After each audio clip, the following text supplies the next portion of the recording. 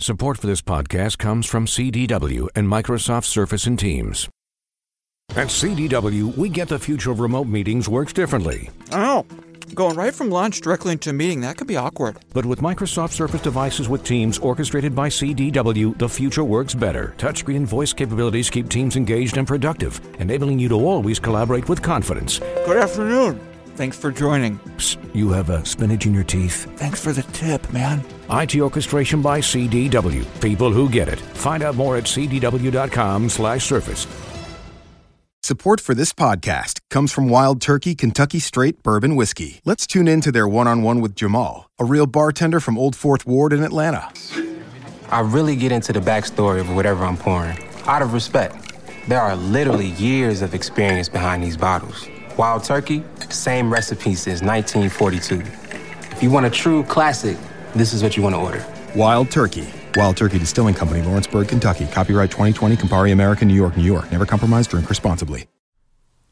Fellow knowledge seekers, I hope you've had a chance to listen to the Waterline podcast on iTunes or in your Android podcast app. People ask me all the time, Shane, what's the future look like?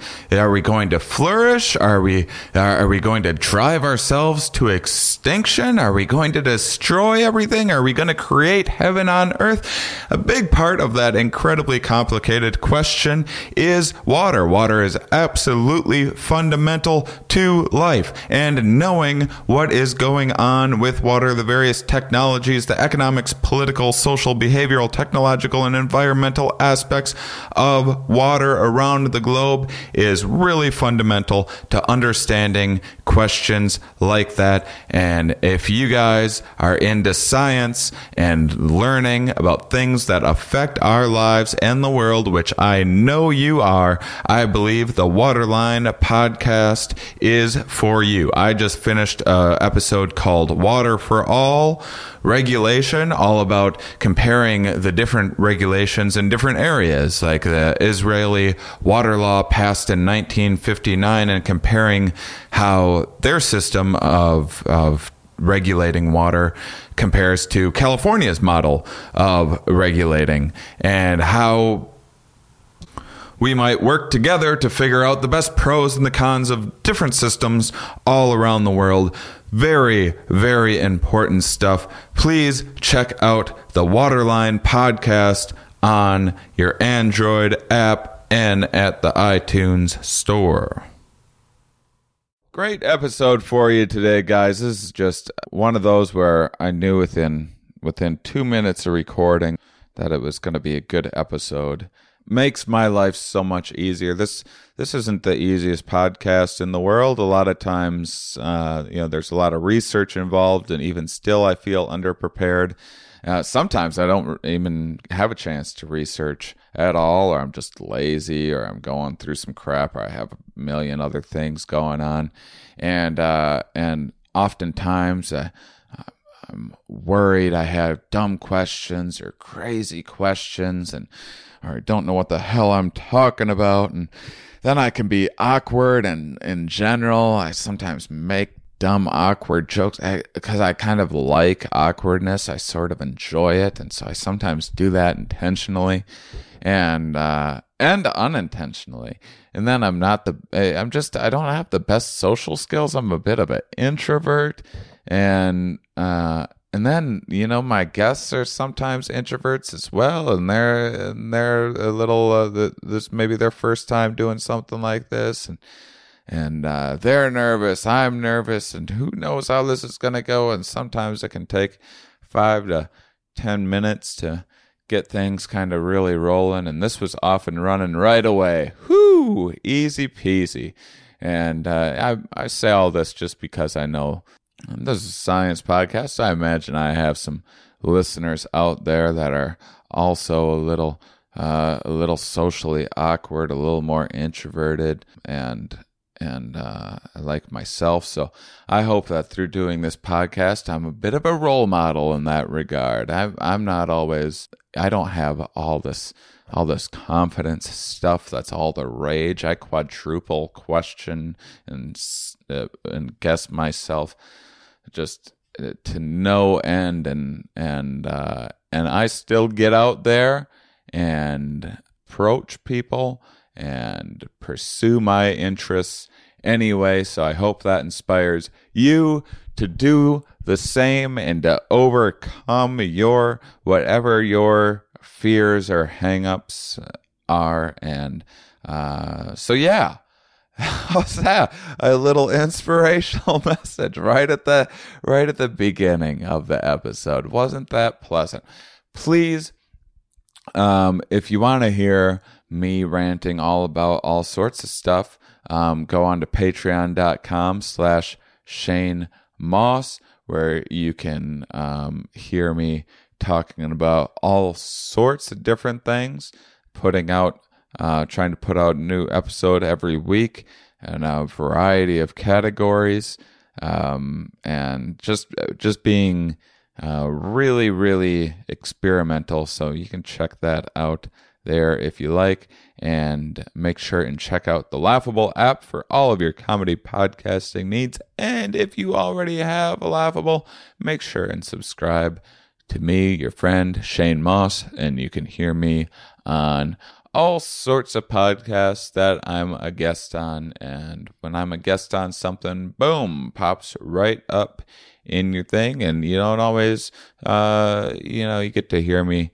talking all sciencey about science stuff all the time. Sometimes I'm on a regular old podcast just telling dick jokes, and that can be fun as well. And so yeah, so follow me on there, and then you get more sides of me if you care to, or heck, you can even follow some of your other favorite comedians.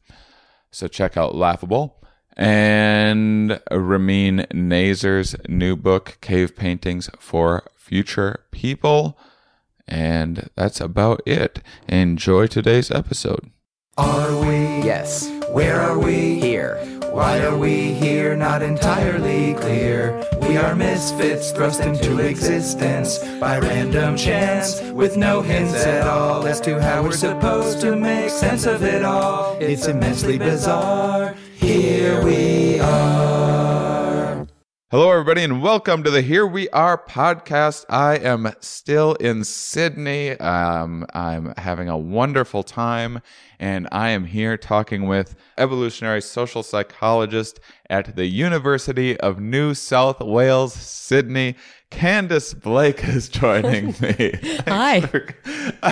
I like that you're the fourth person that I've had from UNSW Sydney, and none of you actually know that you work at UNSW Sydney. I think that might have been a name change or something like that. We've got a campus somewhere else now. It's all too confusing. I've had to too much to worry about. All of you guys about where you work. It's amazing. That's just never happened before. I love it.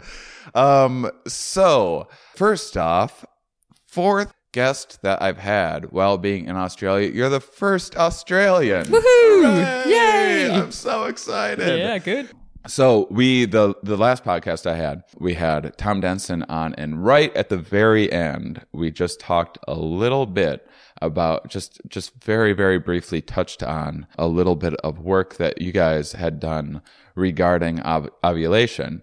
And he had mentioned, I think the only thing that we talked about, if my memory serves me, is something about kind of it disproved the idea of women wearing red dresses during ovulation. So that was all. So I know you've done a lot more work in that field. So sure. I figured that would be a good entry point. And ovulation's just one of those fascinating. I try to think about it at least once a month. And so hey,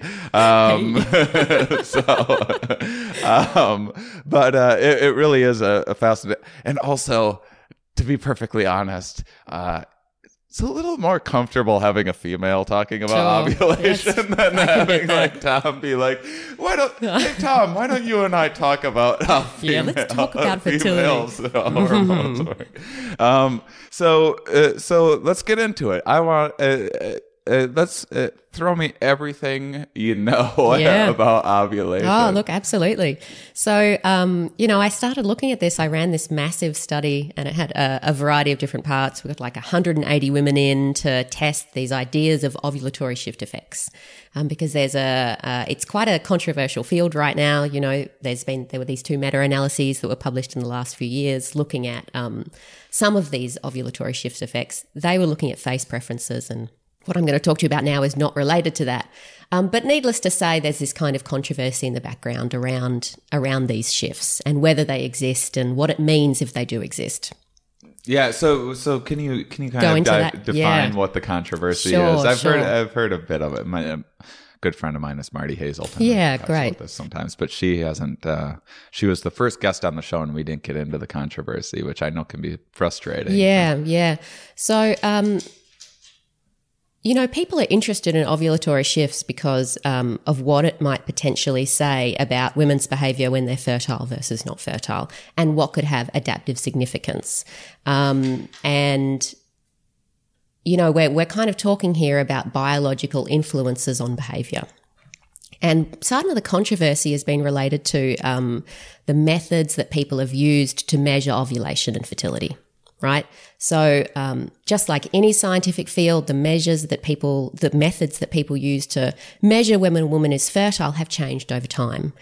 And, there's quite a common way of measuring these things using what's called a counting method. And it basically means you kind of go, a cycle is pretty much 28 days. A menstrual cycle is pretty much 28 days. So let's say that a woman probably ovulates on day 14, which is halfway through. And then you kind of work out a little window because a woman's only ever fertile for 6 days, right? So it's actually more that window that you care about rather than the exact day of ovulation. So then let's work out that window, and we can kind of just figure out, if your cycle starts here, it'll probably end in 28 days. So if we just kind of count forwards 14 days, then we should be able to see when you're ovulating.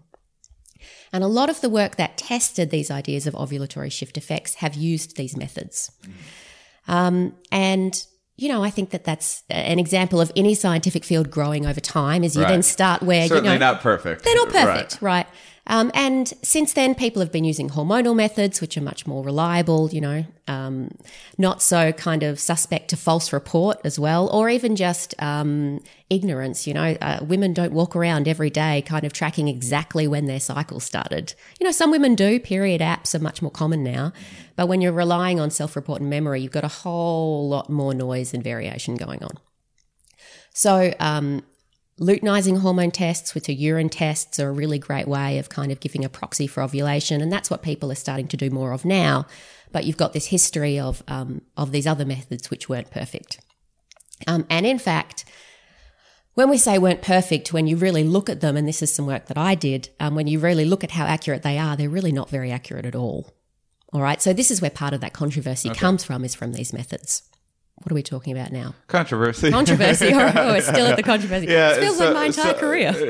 So I imagine the other side of it is then not just the difficulty of, or the inaccuracies of measuring this in the past. Which is just, like you said, always an issue with science. And, but also what this is saying about females as well, right? Is this kind of like issues with deterministic ideas, or something? Is that what part of the controversy is? Yeah, so I think part of the controversy was people looked at those measures and went, any of the findings that we have found, this is all just, they're just statistical artifacts. This is just poor methodology. And if we clean up the methodology, none of this stuff is going to replicate. That's been the argument on one side. Okay, then the argument on the other side is like, hey, look, just because the measures aren't perfect doesn't mean there's not some truth going on to what we're seeing here. And we are replicating some of these effects when we do look at hormones and when we do measure ovulation in much more biologically driven ways, like luteinizing hormone tests. Yeah. So, hey, you shouldn't just shit on Newton because Einstein came around. Well, basically, yeah. So, let's give people a little bit of room here and look at what we're continuing to see effects for over time. And I think, there's been people are writing papers every year. Kind of in the last 5 years, this has really ramped up on these two kind of positions going backwards and forwards, going, it's a thing, it's not a thing, it's a thing, it's not a thing. I love science rivalries, by the way. It's really quite a thing to watch and try and just see how it all kind of comes about.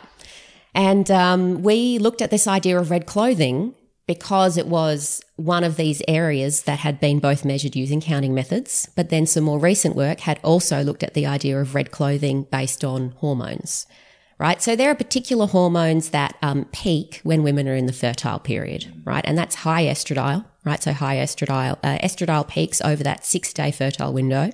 And at the same time, during that window, progesterone is much lower. So if you were going to link hormones to something that you're saying is related to fertility, you would expect potentially that if there was a kind of hormonal mechanism going on, that it would be related to high estradiol and low progesterone. So recently a paper had come out that had looked at red clothing and hormones, and they had found that women were more likely to wear red clothing when estradiol was high and progesterone was low. Okay. Which is giving you this idea that, okay, well, maybe that women are wearing more red when they're fertile. Now, why do people care about that? Well, it's related to these other kind of big questions about the evolution of women's mating strategies, about estrus. You know, is there evidence of women kind of showing these behavioural manifestations of fertility, right? And that's really interesting for a bunch of reasons. So that's kind of the background of why people looked at it. Right. And we looked at it again in this big study that we did. And part of the strength of what we were doing was that we had a wide range of ages, right? So we had women who were from 18 all the way up to like 38. And some of the previous hormonal work had only used women who were very young. Right. It's kind of important to extrapolate this out, you know. Women don't just stop being fertile when they're young. So if you're kind of interested in this idea, you would expect it's not just going to be something that happens when women are really young. Right. So we got a whole bunch of women in. Do you want me to? Hold on. Sorry. So we looked at this, right? So we had 178 women come in, and we did a bunch of different things with them. But part of what we did was take photos of what they were wearing.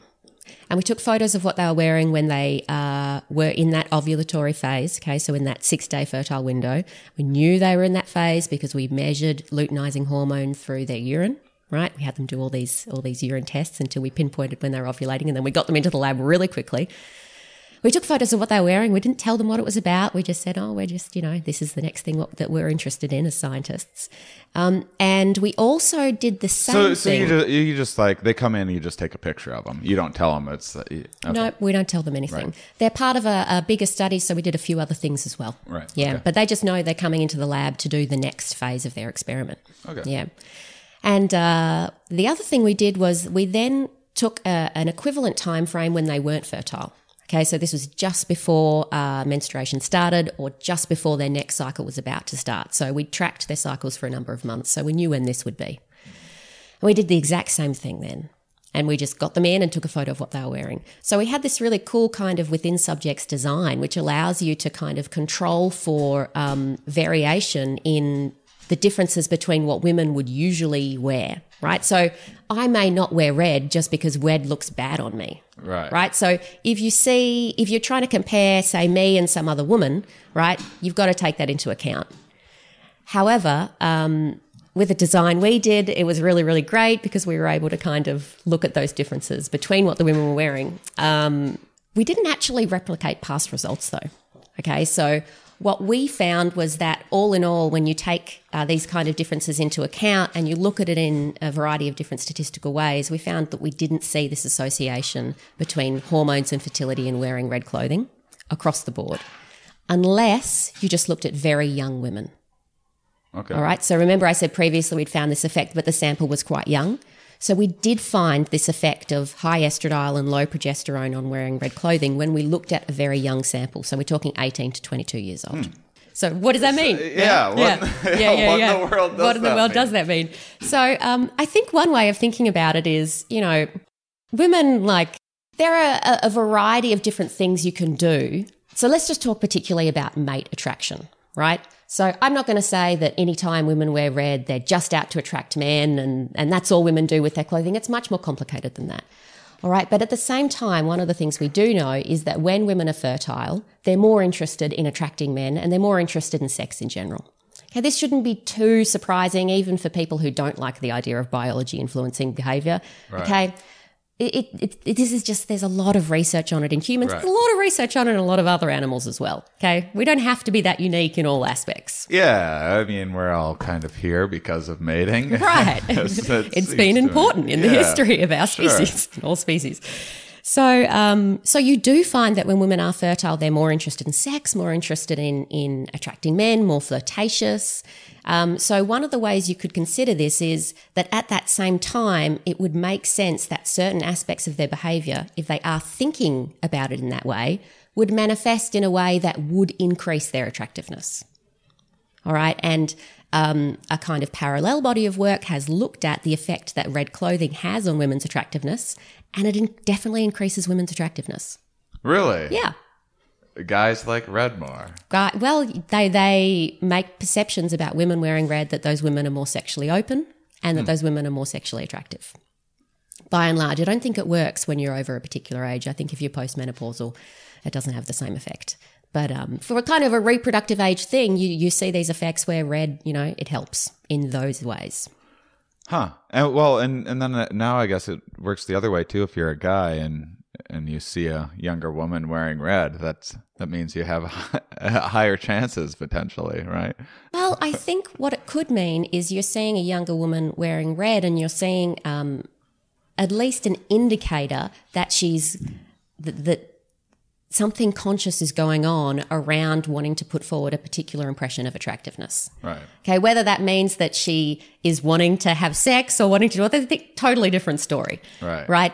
There are lots of various ways that attractiveness is beneficial to both men and women. All right. So when you see these behaviors about women engaging in kind of attractiveness-driving behaviors, it doesn't always mean that they're interested in having sex. But maybe they just want free drinks or maybe something. They do. Maybe they just understand that they live in a society where to be attractive as a woman generally gets you perks all around. Right. And to be unattractive as a woman has negative side effects. Should that be the case? No, probably not. It shouldn't, right. But it is. And, you kind of got to strategize where you need to in certain ways. Right. Speaking of strategizing, would it be possible for guys to make up some cologne eventually that has what's it called? Estradiol? Estradiol, yeah. What do you mean? To put on women? Yeah, maybe make a female more receptive or something like that. Spike those hormone levels. Oh, to spike women's hormone levels. Yeah. Oh God, yeah. I think there's. I'm just thinking things oh, out. Look, I understand. Right, just throwing the ideas around. I don't have a lot of understanding about what kind of smells could spike estradiol. There might be such a thing. I think that there definitely does seem to be these effects where estradiol is high, sexual desire is also higher. I mean, you would think that. So, say you're a guy in a relationship. So females have apps for tracking their cycle. Yeah. It might be in my best interest to have an app tracking my girlfriend's cycle as well, so I know when she's extra receptive. Look, it could be potentially. Actually, and I do know some men who are interested in that form of thing. Interested in the women they have around them and where those cycles are at. Not necessarily to try and get a payoff of this might be the time that she's feeling a bit amorous. Well, also you got to keep an eye on them around that. Well, yeah, right. So some mate guarding now. Yeah, exactly. Sure, yeah, right. I think that, you kind of got to have a balanced approach about these kinds of things. In the past, there is no doubt that the idea that female biology influences women's behaviour has been used to really stereotype women in a negative way and to kind of to really justify some pretty sexist views. Right. All right, so I'm talking here about this whole idea of even when you go really far back in history that women had a womb that wandered throughout their body. And it, made them very hysterical. Do you know about this stuff? I know. Oh, yeah, this is a total thing. I think it was Aristotle, but it might have been someone else. But we're talking ancient kind of philosophers, right? It's just like a weird ghost moving about through the body. Yeah, they thought that the womb wandered throughout the body like an animal, like a little animal. I wish that it did. Oh, my God. Well, they also said that the womb would react to certain smells flowers, for example, made the womb happy. But fetid odors, you could kind of think now like CEO boardrooms, they make the womb unhappy. And this concept was used to then justify later on why women exhibited behavioural signs that they thought was abnormal. So basically any kind of emotion. And they would say this is like a hysteria. So the idea of female hysteria throughout history was linked to this idea of wandering rooms. So when I call myself the womb whisperer, that's scientifically inaccurate. That's not probably, yeah. Yeah, okay. I don't know a lot of research on womb whispering. Okay. Maybe you could make animal noises, given it's supposed to be like wandering like a little animal. That's I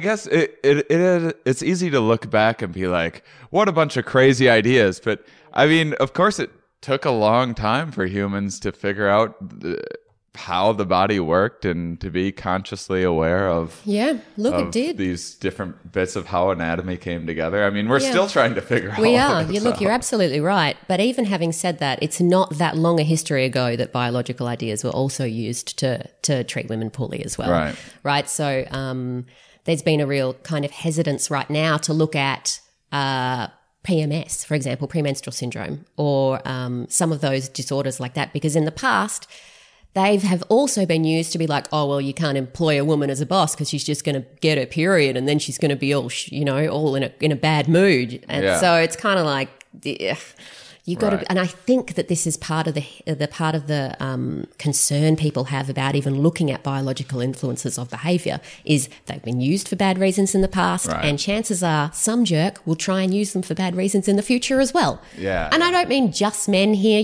Women we do our own sexist things towards men as well. I'm not saying it's a one-sided story, but I think that that kind of explains part of the hesitancy people have with these kinds of ideas. Yeah, we don't want to go back to putting women in menstrual tents. No, we don't. I mean, they still do that in a lot of places around the world, but yeah, we definitely Really? Yeah, it's a thing, yeah. I am very ignorant. I didn't realize they were still using the old menstrual tents. Well, I mean, I think it depends on the kind of society that you live in, but the idea of segregation when a woman is menstruating is a part of historically a number of religions. And if you look at the function of it, so the kind of proximate mechanism is this idea that blood is dirty, or different things like that. But basically underlying, from what I understand, underlying a lot of them is blood is dirty. It's a disgust thing. Oh, we better send women away. But you know how it works is the cultures that were really good at doing it would know when a woman was going to ovulate. Right. So part of it is a mate guarding function. All right, so you know that, all right, well, she's in the menstrual tent now. In a couple of weeks, she's probably going to be fertile. But another is a way that if you're wanting to get her pregnant, and I'm saying this kind of like it's a one-on-one thing, and I don't think it always was. I think it was quite often a bit more of a wider view on what the family or the patriline needed at that particular point in time. But when you know these things, you can keep women breeding. Right. So there's a really interesting kind of history about it all as well. And the cultures that are very reliant or that were reliant on menstrual taboos and putting women in menstrual tents and segregating them in that way actually show increased reproductive fitness because of it. Really? Yeah. Yeah. Huh. So this is I mean, there's still the upside is sometimes like evolutionarily sometimes it's paid off to like be nice to women as well. Sometimes it is. Wow. Once in a while, that's a terrible idea. Like if I go, hey, why don't you come on out of that tent? Maybe 2 weeks later, that will pay off for me. They'll remember that I was the one that freed them from the tent. Yeah, assuming that it's a culture that values female consent, though, right? And what they would want. Yeah. Yeah. It's dark history. Subject, I know, right? You got to kind of maintain it too. You've got to be willing to deal with the past of it and then not use that to worry you about looking at what we find right now in the data in an accurate way, because I think it can be very threatening for many people. I mean, this is still, I mean, very interesting for, I get people having concerns about all of that, but that's still, I would think that a lot of women would feel that there's a lot of benefit to being able to be more mindful of exactly why their bodies are reacting in this way at specific times. I mean, Do you feel like knowing about this research has, I don't mean to get too personal, Sure. but do you feel like it's made you more mindful about the way that you see yourself or your particular behavior? Well, it's funny you mentioned that. So one of the things that I probably, a huge highlight for me in doing the recent menstrual studies work that I've done is, I worked with a sample that was 18 to 38, but mostly the women were between, say, 18 and 28, and even then it would have been skewed towards the young. And the vast majority of the women that I interacted with who I was having doing these tests, now at the time we didn't tell them they were tests to measure ovulation, but by the end of the study we did. And at that point you see the kind of look on their face when they realise they can track their cycle. And they realise when they see the lines come up on the tests, that means something about their body. And at the end, you're able to explain to them, look, that you have hormones that at certain points in the cycle could be 600 times greater than at other points, right? Like that's a pretty big difference. And I think that the idea of having that kind of knowledge of your own body can really give you a sense of agency and of understanding what's going on.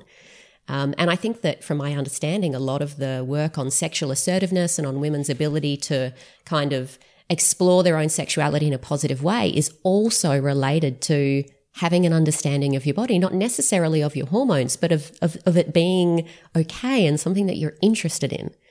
And I really love that aspect of the work of being able to work with young women and really have them gain that self-knowledge. And I think that, it's my personal opinion that knowledge like that is power. Yeah. It is an empowering experience. The thing that can become disempowering on a kind of wider scale is when people then use a biological insight to justify that a woman or a man doesn't have a choice about their behavior. Now, that's a whole different kettle of fish. I mean, I think part of that is just growing pains, though. I think trying to wrap your head around some of these concepts is still pretty new Sure. When was Darwin alive? It wasn't. Oh, late 1800s. Yeah, late 1800s, and then fields like evolutionary psychology and biology are exceptionally new. One of the newest sciences out there. So I think that it's going to take some time. It's still, we're still trying to convince people that evolution is a thing. So it's going to take a little bit of time. And then I think initially, it is easy to think about these things in terms of biological determinism, because when you first start hearing about the genes, it's just such a shift in perspective that you kind of have to take on that point of view of the genes, and to do that, then kind of when you're looking at life through the genes, then that's all you're seeing, and so I think it just takes a little while to settle into that first and then see life from that point of view, and then you can get a more holistic view eventually, and kind of let go of the kind of genetic determinism.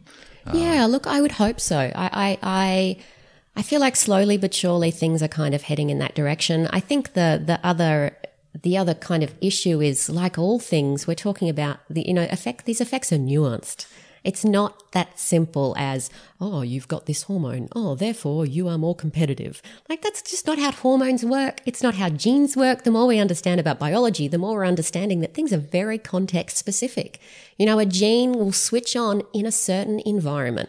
A hormone will do a certain thing in a particular environment. And then there's feedback from the environment to the hormone as well. Right. So, if you've got to kind of be willing to dance with those ideas and have room for that interaction to truly understand how these effects work. And I feel like we're heading in that direction, that people start to get that. Yeah, I mean, I started this podcast to help kind of educate the public about some of these ideas. And now, roughly 3 years later, or heading into the third year anyway, me and the listeners are just far more confused than when we started. I don't know if we progressed past the baseline. Just kind of going up and down around. Yeah, I'm like, I don't know if we're any better off having learned all of that. Well, it's like a bit of a dance, isn't it? Science is a bit of a dance. Yeah. There's a moving backwards and forwards, and sometimes there are leaps and bounds, and then you realize that, oh, wait, this thing that we thought was a thing might not be a thing. Right. You go backwards, you go forwards. I think we need an appreciation of, just like a lot of things in life, it's not necessarily a linear trajectory. So I think this transitions smoothly into some of your other work. You mentioned female agency. Can define, what do you mean by female agency? Sure. So this is actually something that I came to from my background in gender studies and in feminism. So my first degree was in women's studies. It's always been a real passion of mine to try and understand, differences between men and women, and in particular the history of the treatment of women in most societies, and why they generally have less power than men. So this is kind of sorry about that. Oh, I appreciate that. As a white educated woman, my life is far better than the vast majority of women in the world. So. Right. I think that kind of needs to be acknowledged as well, right? Right. But the idea of female agency is something that many people are interested in, but particularly has been of interest in kind of the feminist world. So agency is this idea of intentionality, right? Of being independent, of being self-determined, you could say. So you can have agency in a lot of different areas. You could have social agency. Right? The ability to kind of mold your social environment in the way that you would like for it to go. People talk about agency in terms of political agency, right? So being able to kind of change your political environment in a particular way. Then there's personal agency. All right. So it kind of operates on all different levels that you could say. So personal agency is an ability to kind of actualize your goals and fulfill on those goals in an intentional, goal-directed way. It doesn't always mean that the goals will perfectly turn out, but it's that idea of personally fulfilling something. It's kind of related to assertiveness in a way. Mm-hmm. And I was really interested in female agency, partly because, we know as scholars and even intuitively, just as, everyday common folk, that people who lack agency and who lack those abilities, whether it's through some personal trait distinction of their own, like they're just not particularly agentic people, or whether it's because they're in social circumstances that really deny their ability to act in agentic ways, that people who lack agency are poorly treated and they tend to be a lot more victimized. Now, in my own particular research in terms of sexual assault and sexual aggression, I had found some correlational work that seemed to suggest that this pattern of people with low agency being treated poorly would also transfer to sexual assault. There's some work that Neil Malamuth did over a number of years looking at men's likelihood of sexually assaulting women. And, if you interview some of these men, some men, hashtag not all men, but some men will say that if a woman is not able to punish him afterwards, and if no one will find out, then they will force sex on her if she doesn't want it. And those ideas of her not being able to punish him and her not being able to stop him from doing so, these are kind of indirect indicators of agency, right? So I was interested in whether this whole thing with agency might be related to sexual assault, and in particular, whether it was going to be related to the actual amount of agency a woman did have, or whether it was about how much agency you thought she had. All right, so, we make perceptions of our social environment and about other people all the time. And often we act on the perceptions, right? This is just kind of common sense. Whether you think they lack agency may be more important than the amount of agency they actually have, at least in guiding your behaviour, right? Until there's an opportunity for you to be corrected that your opinion or your perception was incorrect. So one of the things that I did was do these surveys. I think it was about 600 men in the end, and we looked at the kind of conditions under which they would perceive that women lacked agency, and whether in fact these perceptions increased the likelihood of them sexually exploiting women. And we did this in a bunch of different ways. The thing that we used to manipulate perceptions of agency and to see if this would affect perceptions of agency was sexualization. And what I mean by that is, sexualization refers to a bunch of different things. It's kind of a cultural tendency that things are just getting more sexualized. People are talking about sexual values. They're very upfront about they're polyamorous now. They're this now. We seem to, as a culture, be getting more preoccupied with this stuff.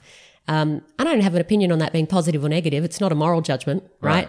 But one of the things that people do tend to have quite a moral position on is the sexualization of female clothing, and in particular, the clothing of young girls.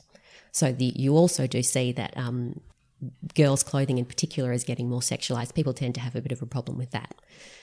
We didn't look at girls at all. We just looked at women. But we looked at if you present images of men that were images to men of women who were sexualized or not sexualized, if they make stereotypical judgments about the women in sexy clothes and they think those women lack agency.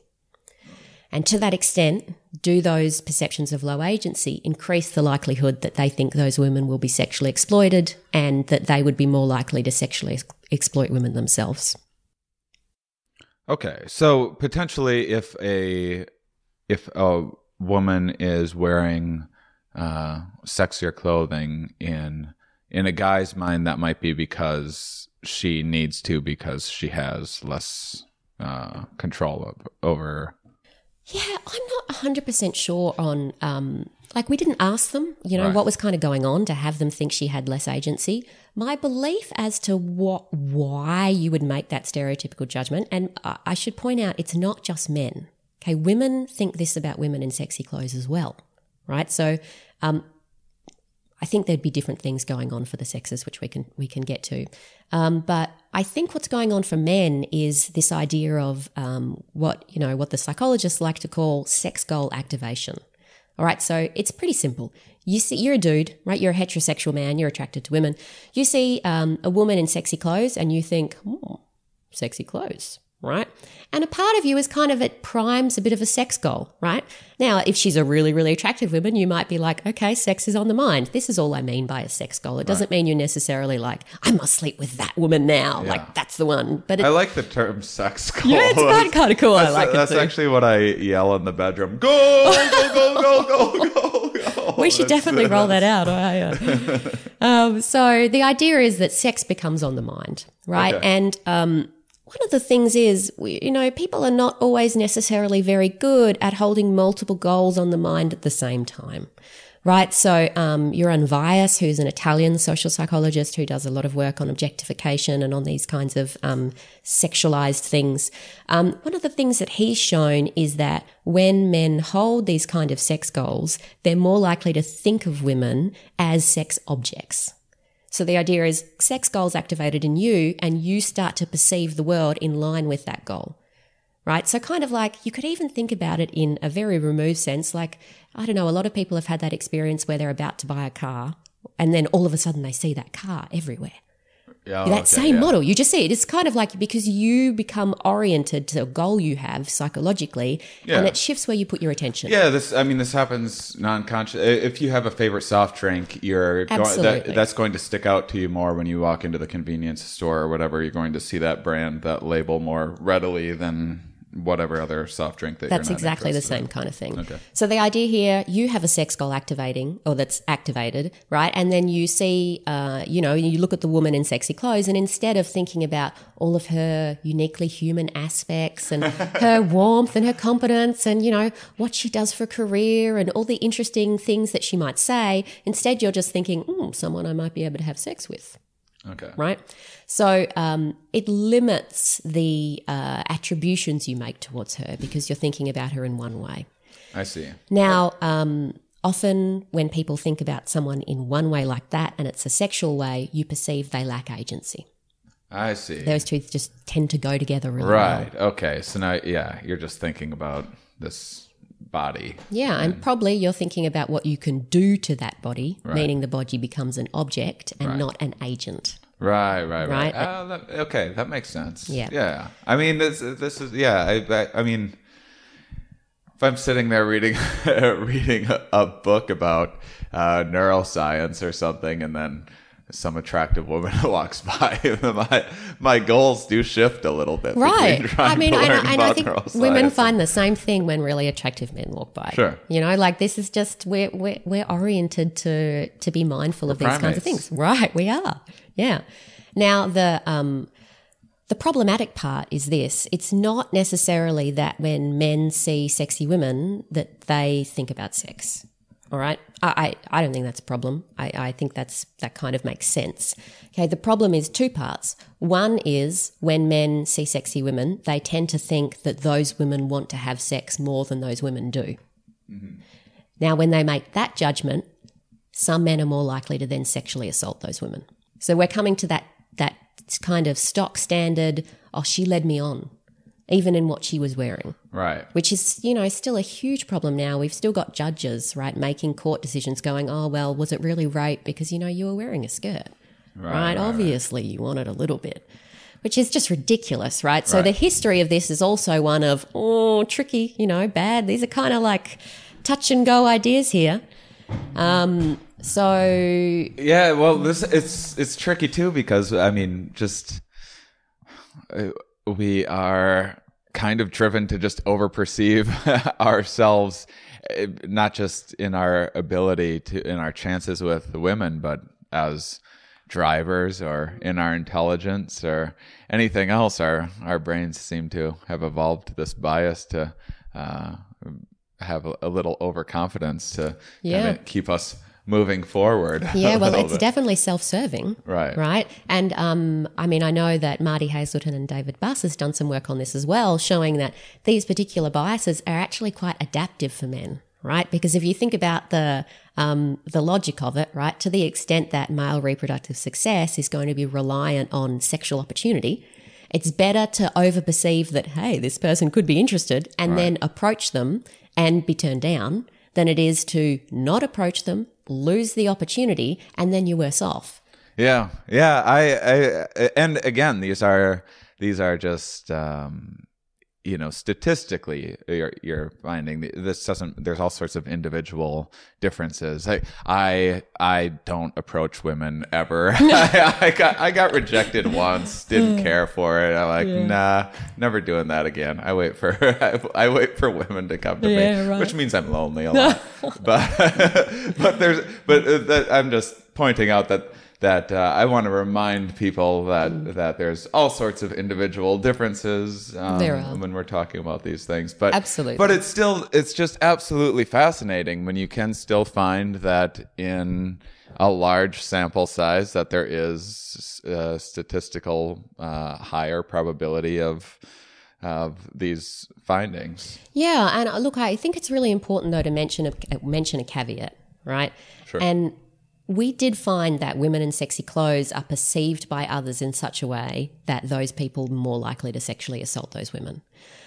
But we never found at any point a direct relationship between sexy clothes and assault. It was always a relationship that was mediated by what was going on in the perceiver's mind. And why I think that's really important and why I say, we've got to remember this big caveat is the point is not women in sexy clothes are going to get assaulted, so they should stop wearing sexy clothes. And if they do wear sexy clothes, well, they shouldn't really complain if they get assaulted because there's research that shows that sexy clothes is related to assault. Okay, no, that's not what we're saying. Right. What we're saying is that people make judgments of women in sexy clothes, and those judgments encourage certain people to then assault women. So if we're wanting to really rectify what is going on here, the onus is not on women should stop wearing sexy clothes because when they do, then we'll deal with sexual assault. That's not what's going on here. The onus is on being sensitive to and educating the perceivers about the kinds of judgments they make and where those judgments lead certain people to go psychologically. So are you finding, when I mention individual differences, are there findings in differences in different personality traits and how they make these judgments. Yeah. So we actually included a huge number of individual differences in the work that we did to try and control for that, right? So some people in general, just like you've said, are going to be more likely to engage in these kinds of sexually exploitative behaviors than others. Right. So we looked at a bunch of different ones. We looked at rejection sensitivity, mate value, if they've sexually assaulted women in the past, age, fraternity, college fraternity membership, a bunch of all these ones. And we found that the relationship between perceiving a woman was interested in sex and the low agency and then the sexual exploitation was really reliable no matter what we included. So it seems to be a very strong pattern. That's not to say, though, just as you've said, that there are individual differences that do affect these kinds of things. I think Antonia Abbey has done a lot of work on this. It's not particularly where we focused. We were just interested in making sure that our effects were not due to the individual differences. Darn, I was hoping it was other guys that were guilty of that. No, I got to include myself in this. Yeah, no, look, I mean, I raised the whole hashtag not all men as a little bit of a glib comment, but I do want to emphasize it's really not, you know, like there's a big difference between perceiving something psychologically and then acting on it. It doesn't mean that purely looking at the way perceptions influence attitudes is not valuable to understanding human psychology. But I think part of the reason why these things can be so controversial and so icky for both men and women is because women go, what do you mean? Why are you looking at what I'm wearing? Like, don't do that. And then men go, why? Like, I'm not doing this. Just stop. You know, I'm not that kind of guy.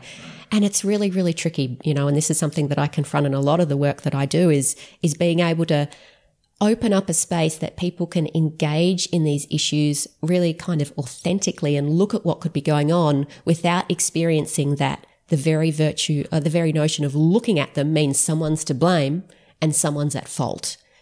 You know, we kind of got to step away from that whole dynamic if we want to make a difference here. That's my opinion. So you also have done some work with rejection. Oh yeah, I have. Yeah. Oh, these are great studies. I mean, I always feel a little sorry for the guys so this was again with men, with the guys while we're doing it because, you know, they do get really kind of nasty. The rejections hurt, you know? Yeah. And then afterwards we have to rebuild their egos and really make sure that they understand that it had nothing to do with them and really sit down and make sure they're okay because ethically, right, you've got to make sure that you're not harming people. So we always make sure we do that. But, we've done work where we have men interact with young men. We have them interact with, an attractive young woman. And they're in a dating paradigm. So they do it kind of like through Skype. And they interact with this woman and we tell them she's single. We make sure they were single. She's single. You're single. You're going to do like a little online date. Okay. So we want you to present the best part of yourself. Really make sure that you present yourself positively because afterwards you're going to rate each other and your job is to really make sure that she rates you highly. And we do all this really just to ensure that they're invested in the interaction.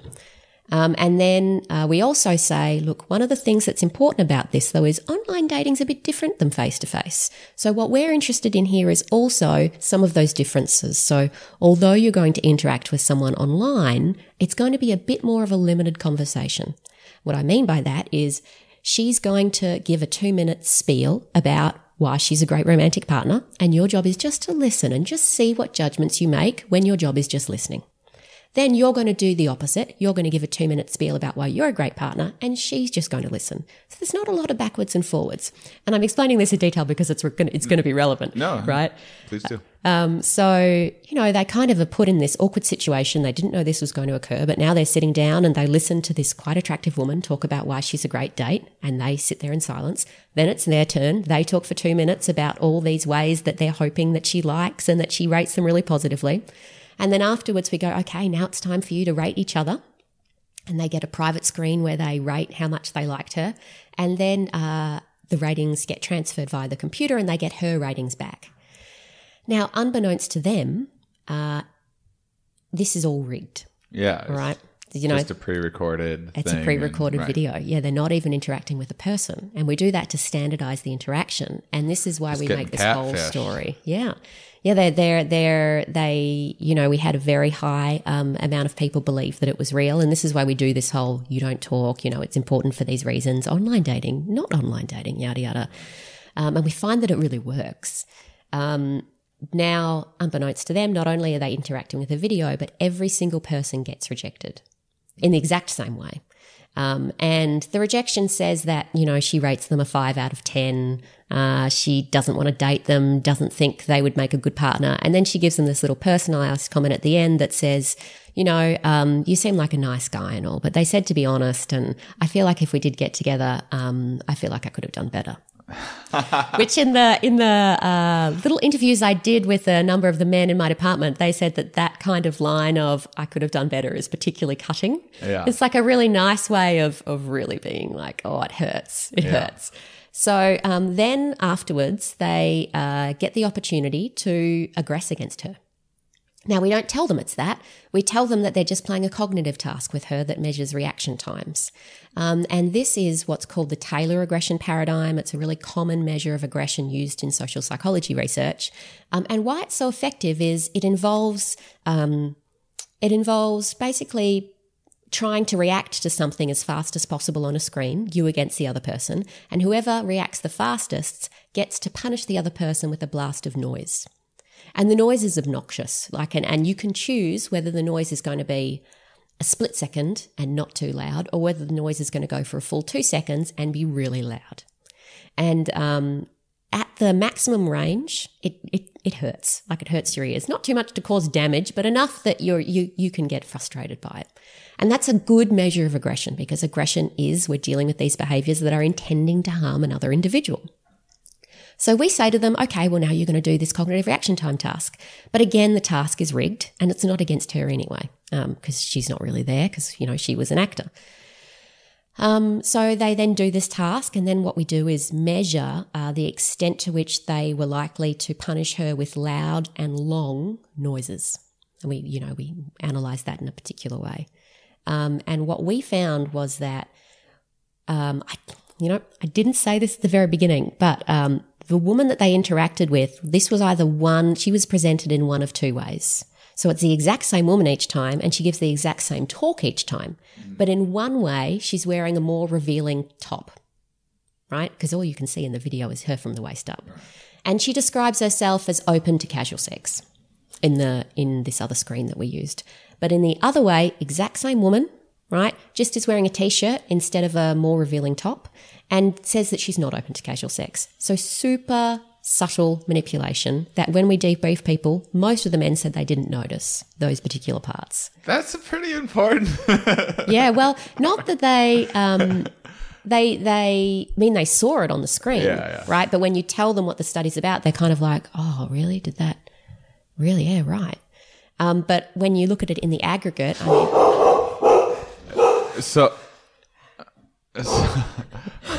this is another subject that we have here in the study. Hang on. So, I like that guys after the fact go like, oh, I didn't even notice that casual sex part. I wasn't even paying attention. I'm a little suspicious of that. But anyway. Yeah, well, whether they say they noticed it or not, we did find quite a good effect of that manipulation. Yeah. And what we found that was men who saw her in the more revealing outfit, right, even though she gave the exact same speech, all right, but when they saw her wearing that slightly more revealing top and saying she was interested in casual sex, they were more aggressive to her after she rejected them. Now, remember, she rejects everybody, right? But we found that it wasn't just about the clothing. It was the extent to which the clothing activated these sex goals that we were talking about, right? So the idea here, one way to think about it is, you see a woman in sexy clothes and then you interact with her and I am imagining that you're thinking as a young man, all right, we're doing this online date. Hey, she's pretty cute.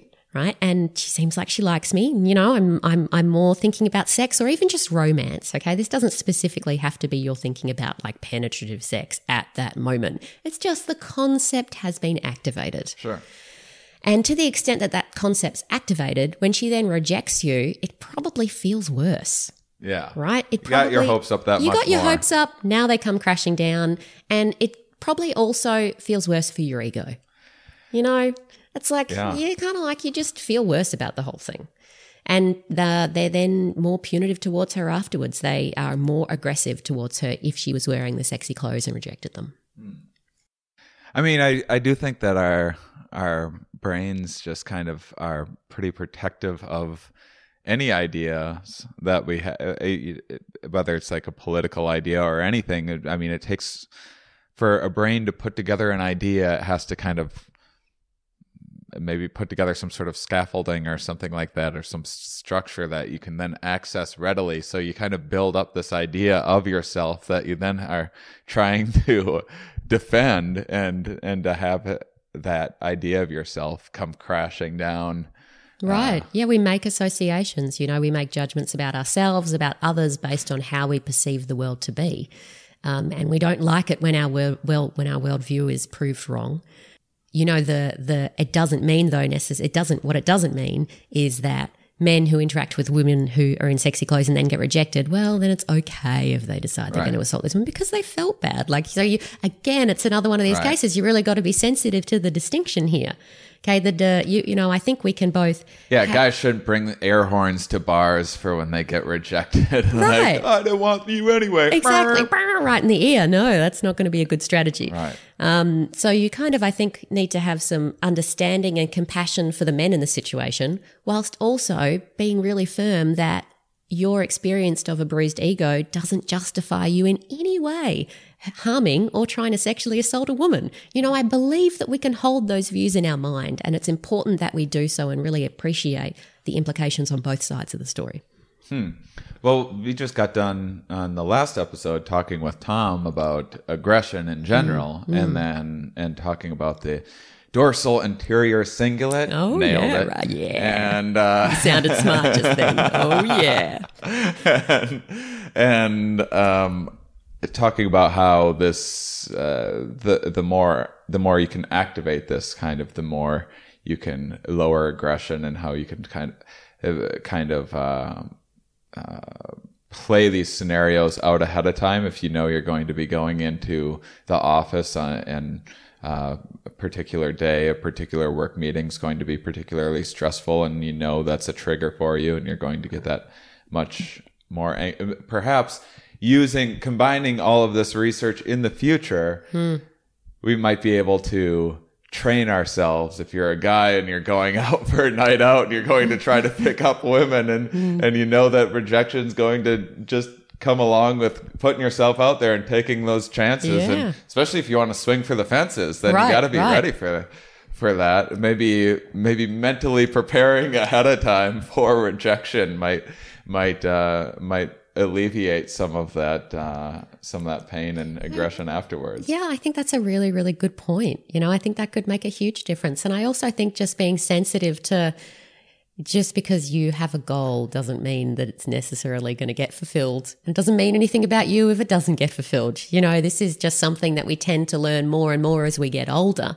Right. But particularly when you're a younger person driven by all these hormones and everything that's going on, it can be easy to equate sexual success with personal success. It means something about you, and, you kind of got to step away from that as a society. Well, it's also when you're younger, you're also just trying to kind of figure out how it all works. It's like I'm just starting to try to take better care of myself again. I go in streaks in life, and now trying to go back into the gym, I get really, really frustrated. Whereas when I've been doing it for a while and I have a little more confidence and okay, I know what I'm doing in this CrossFit class. Muscle. Yeah. The sexual rejection muscle. Yeah. I'm sure they'll find that somewhere in the brain. So I do think that young people in general, when they're a little more confused and trying to figure this out, it's going to lead to a little more frustration. Sure, makes sense. What's your hope for your work kind of translating into the real world? Either answer that question or this one or both. The other thing is I'd like to know is I decide that so the president decides hey, we like science, all this. It would have to somehow in America or something, like Donald Trump is so unpredictable. Who knows? Maybe one day he wakes up and goes science. It's my new best friend. I am the best at science. I do science so good. We're gonna stick all this money into science, and now you this translates all around the world. It has this ripple effect, and everyone's going crazy about this science stuff and learning. And now you have this unlimited amount of resources and funding and this cutting edge technology. What would you like to do in the future with your research? And what would kind of some of the ultimate payoffs in the real world? What would you like to see? Yeah. It's a bit like a utopia, isn't it? You know, just having unlimited research funds to do whatever you want. Look, I think you got a dream. Yeah, no, I'm with you. Look, I think the kind of one of the real goals for me, and one of the things that's always been important for me, is being able to work towards a society where people experience, equal opportunity.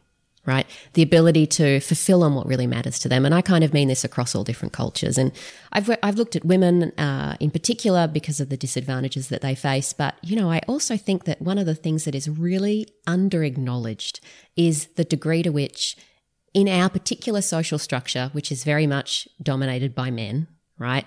And very much kind of also hugely unequal between men and women as well, is not only do you get women as a group suffering, you also get a large group of men who are at the bottom of that hierarchy. Yeah, most of the homeless population, right? And most of yes, prisons. Most of the suicide is much greater among men as well. Right. But even if they're not homeless, you know, you have this group of men who are don't have the same educational opportunities, who might be poor, who are at significant disadvantages. And in some ways more so than women from that group. And here's why, right? Women tend to marry up, okay? And they marry up for a variety of different reasons. In particular, that is going to work alongside the degree to which that we have unequal resource distribution, okay? Because when resource distribution is unequal, it makes more sense for women to marry up because they improve their lot in life. Right. But in that kind of system, you get a large group of men who's going to marry them? Yeah, a lot of evolutionary losers. Right. And I found it a real failure of feminist insight that particularly in a lot of those groups of men, they see the problem is feminism, right. that's the source of their disadvantage, and it's not. The source of their disadvantage is the same kind of patriarchal structures that feminists are angry about. Right. It's the exact same source, and they don't see that.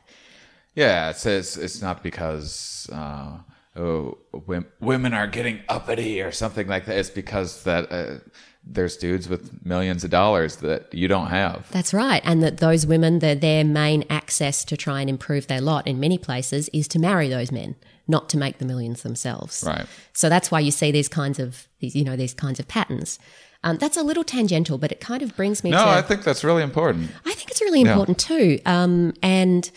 You know, But of course, I might be saying that just trying to manipulate women right now. For all I know, maybe I'm cognitively biased into maybe this is how... Not that you think it's really important. Yeah. Me agreeing with this. Maybe this is my way of manipulating to spread my genes. Who knows? Look, I don't, maybe. I don't... It's very difficult to understand. I can't trust my own brain anymore. I've been doing this podcast for 3 years. I have no trust left in any of my own ideas or judgments. Well, sometimes that kind of skepticism can be healthy, you know? I think that really if I had this kind of unlimited research pool of things that I could do, I would focus on those kinds of ideas, right? And one of the things I'm doing right now is looking at men's rights activism, right? So men's rights, do you know about this movement for men's rights activism? I mean, I kind of don't pay attention to that because I'm aware that, there's like the red pill guys out things, there. So that's kind of what I'm talking about. It's this movement of men who are saying they're really hard done by the system, but again, they perceive the system that they're really mainly hard done by as women. Right. Which is just a mischaracterization, right. as I've said, of the system. Yeah. So partly what I'm interested in doing is also understanding and educating that group of people. Mm-hmm. Right. And really finding a way for there to be, a future where we can acknowledge biological influences. We can acknowledge sociocultural influences. We can understand that they feed into each other and that doesn't mean that men and women have to be considered to be, these carbon copy blank slate duplicates. for us to have a future where both men and women are respected and treated in ways that they can have the agency and ability to do whatever it is that they want to do. That's the utopia. That's the utopia, that's yeah. the dream. I'm working on it. That's wonderful. All right. Well, from a more what people can do today, practical standpoint, I always give. New thing that I do is I give my guests an opportunity to give listeners an extra credit assignment of something they can, or multiple suggestions for things. So, what's your extra credit assignment for the week? Look, it's a big one, but take it on if you're in the mood. I would recommend that people read a particular book. Yeah, and it's a book that's actually been around for a while. It's called The Bible. Yes, that's right. How did you know? It's got some great evolutionary thinking in it. No, not the Bible. It's a book called Mother Nature, and it's by a woman called Sarah Hardy. Oh, Sarah's great. I haven't read that book. But, you should. I've seen a bunch of her stuff. I've not met her, but I hope to one day. Yeah, I find myself very guided by her thought and the way that she talks about things. And in particular, I've personally found understanding the behaviours in primates and how these kinds of things evolved has given me a unique perspective of understanding the history of where some things in humans may have come from. I just found particularly that book was a really great example of how to deal with the large scale of some of the things that we deal with now in the conflict between men and women, and also being able to acknowledge how mothering works, right? We haven't really talked about that much, but we have these stereotypes about mothers as well, like they're somehow not competitive or not agentic, and they're all just like passive caregivers, and it just could not be further from the truth. And I think part of being able to, really do away with those stereotypes is being educated on the history of how these types of things work. And I just could not more highly recommend that people read that book. That's wonderful. All right. Well, thank you, Khandis. No, my pleasure. Thanks for having me on the show. Yeah, and thank you, listeners, for being such wonderful, curious people. And we'll talk with you next week. Thank you.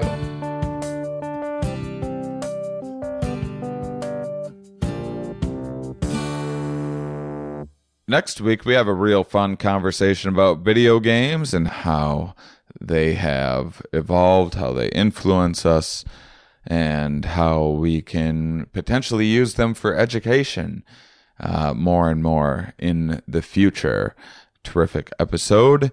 And also next week, I believe if not next week, very soon, we're going to start running ads on the show. I kind of had this in my ideal world. I never wanted to run an ad on this show, and I kind of wanted to support this podcast through my stand-up, and if anything, hoping that the podcast would lead to filling up rooms more, which would get me more money stand-up wise, and so it would kind of pay for itself that way. And I really do appreciate all you guys that do come out to shows, but stand-up is a fickle business, and there is ups and downs, and everything's kind of gravy when I have a big tour going on and everything, but then I'm in the middle of kind of figuring out my next move and have a million different balls in the air, a bunch of exciting stuff going on, but nothing is solid, and just my income is so incredibly unpredictable that I just honestly don't know what else to do. I tried doing the Patreon thing, and that's just and that's growing. It's not enough yet to really support the show, but I do appreciate all of you that have gone on there. Every little bit does help, and I can't have this podcast. If I want this podcast to be consistent and higher quality, then it can't fluctuate with the ups and downs of my stand-up career, and I would love to be able to do less stand-up and more podcasting. And so yeah, I hope you guys don't mind ads, and I hope that you are supportive of the sponsors and all of that. The Here We Are podcast is all grown up, and this is part of growing up as having responsibilities, and we got bills to pay. So yeah, that's happening, and I appreciate your support, and especially all of you that have left reviews on iTunes and ratings and all that. It means an awful lot to me. It's really helped build the show up. It's helped tremendously. You really have no idea how much that helps getting it bumped up and suggested to other people on iTunes and all that good stuff. So thanks for all the support thus far, and thanks in advance for your support in the future. Those of you that listen all the way to the end, you are, of course, my favorites.